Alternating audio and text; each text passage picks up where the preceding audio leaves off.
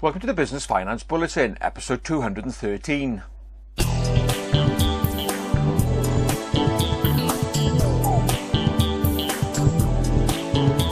Welcome again to the latest Business Finance Bulletin with me, Rob Warlow from Business Loan Services, the commercial finance experts. In this bulletin, Barclays Bank launches green trade loans, corporate insolvencies continue to rise, and late payment insights from Xero. Let's start this week's bulletin by taking a look at an announcement from Barclays Bank and that has launched a new finance package aimed at businesses involved in sustainable activities. Now, these businesses involved in the green sector can sometimes find it rather challenging when it comes to raising finance, which is why Barclays Bank has launched its Green Trade Loans package. This package of finance is available for businesses involved in activities such as energy improvement and energy efficiency, waste management, sustainable water and green transport, any sector involved in green activities.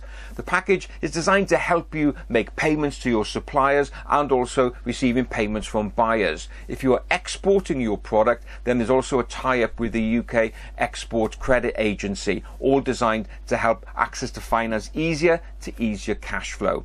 So if you are involved in that sector and you want to know more, just go along to the Barclays website, which is barclayscorporate.com/green.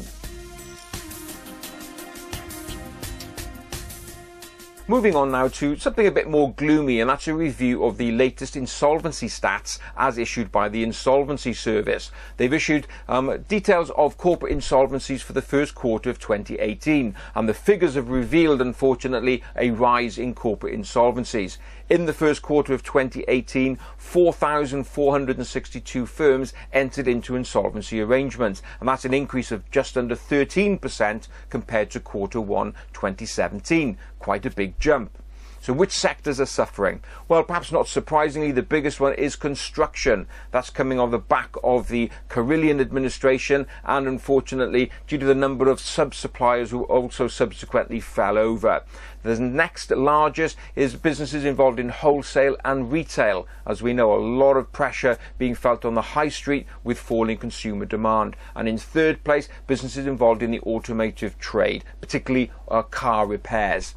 So we can see a lot of pressure there amongst a variety of sectors. As ever, my advice is if your business is under pressure, it's about taking the appropriate professional advice. And that really comes from seeking views and guidance from a licensed insolvency practitioner. If you need to go and find somebody, just go along to your favourite search engine and type in your town or your area and search for licensed insolvency practitioner. And there you will find somebody who will be able to give you the appropriate professional advice.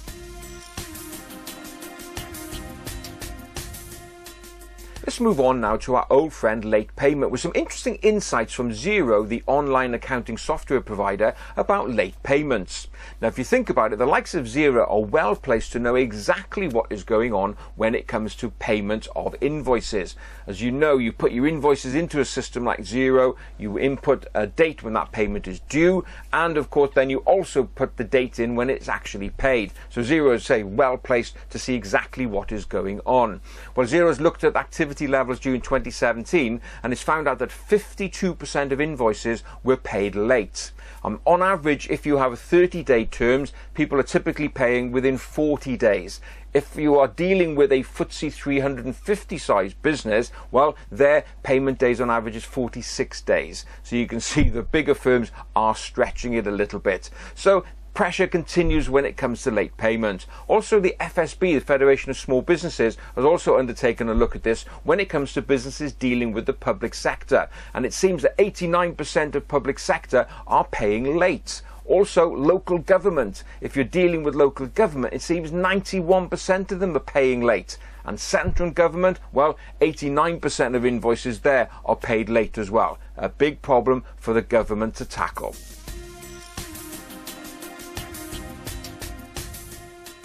Well, that's it for another bulletin. As ever, I hope you enjoyed it, and if you did, please don't forget to give it a like and a share. Thanks very much. Look forward to being with you again next time. Have a great, successful and profitable week.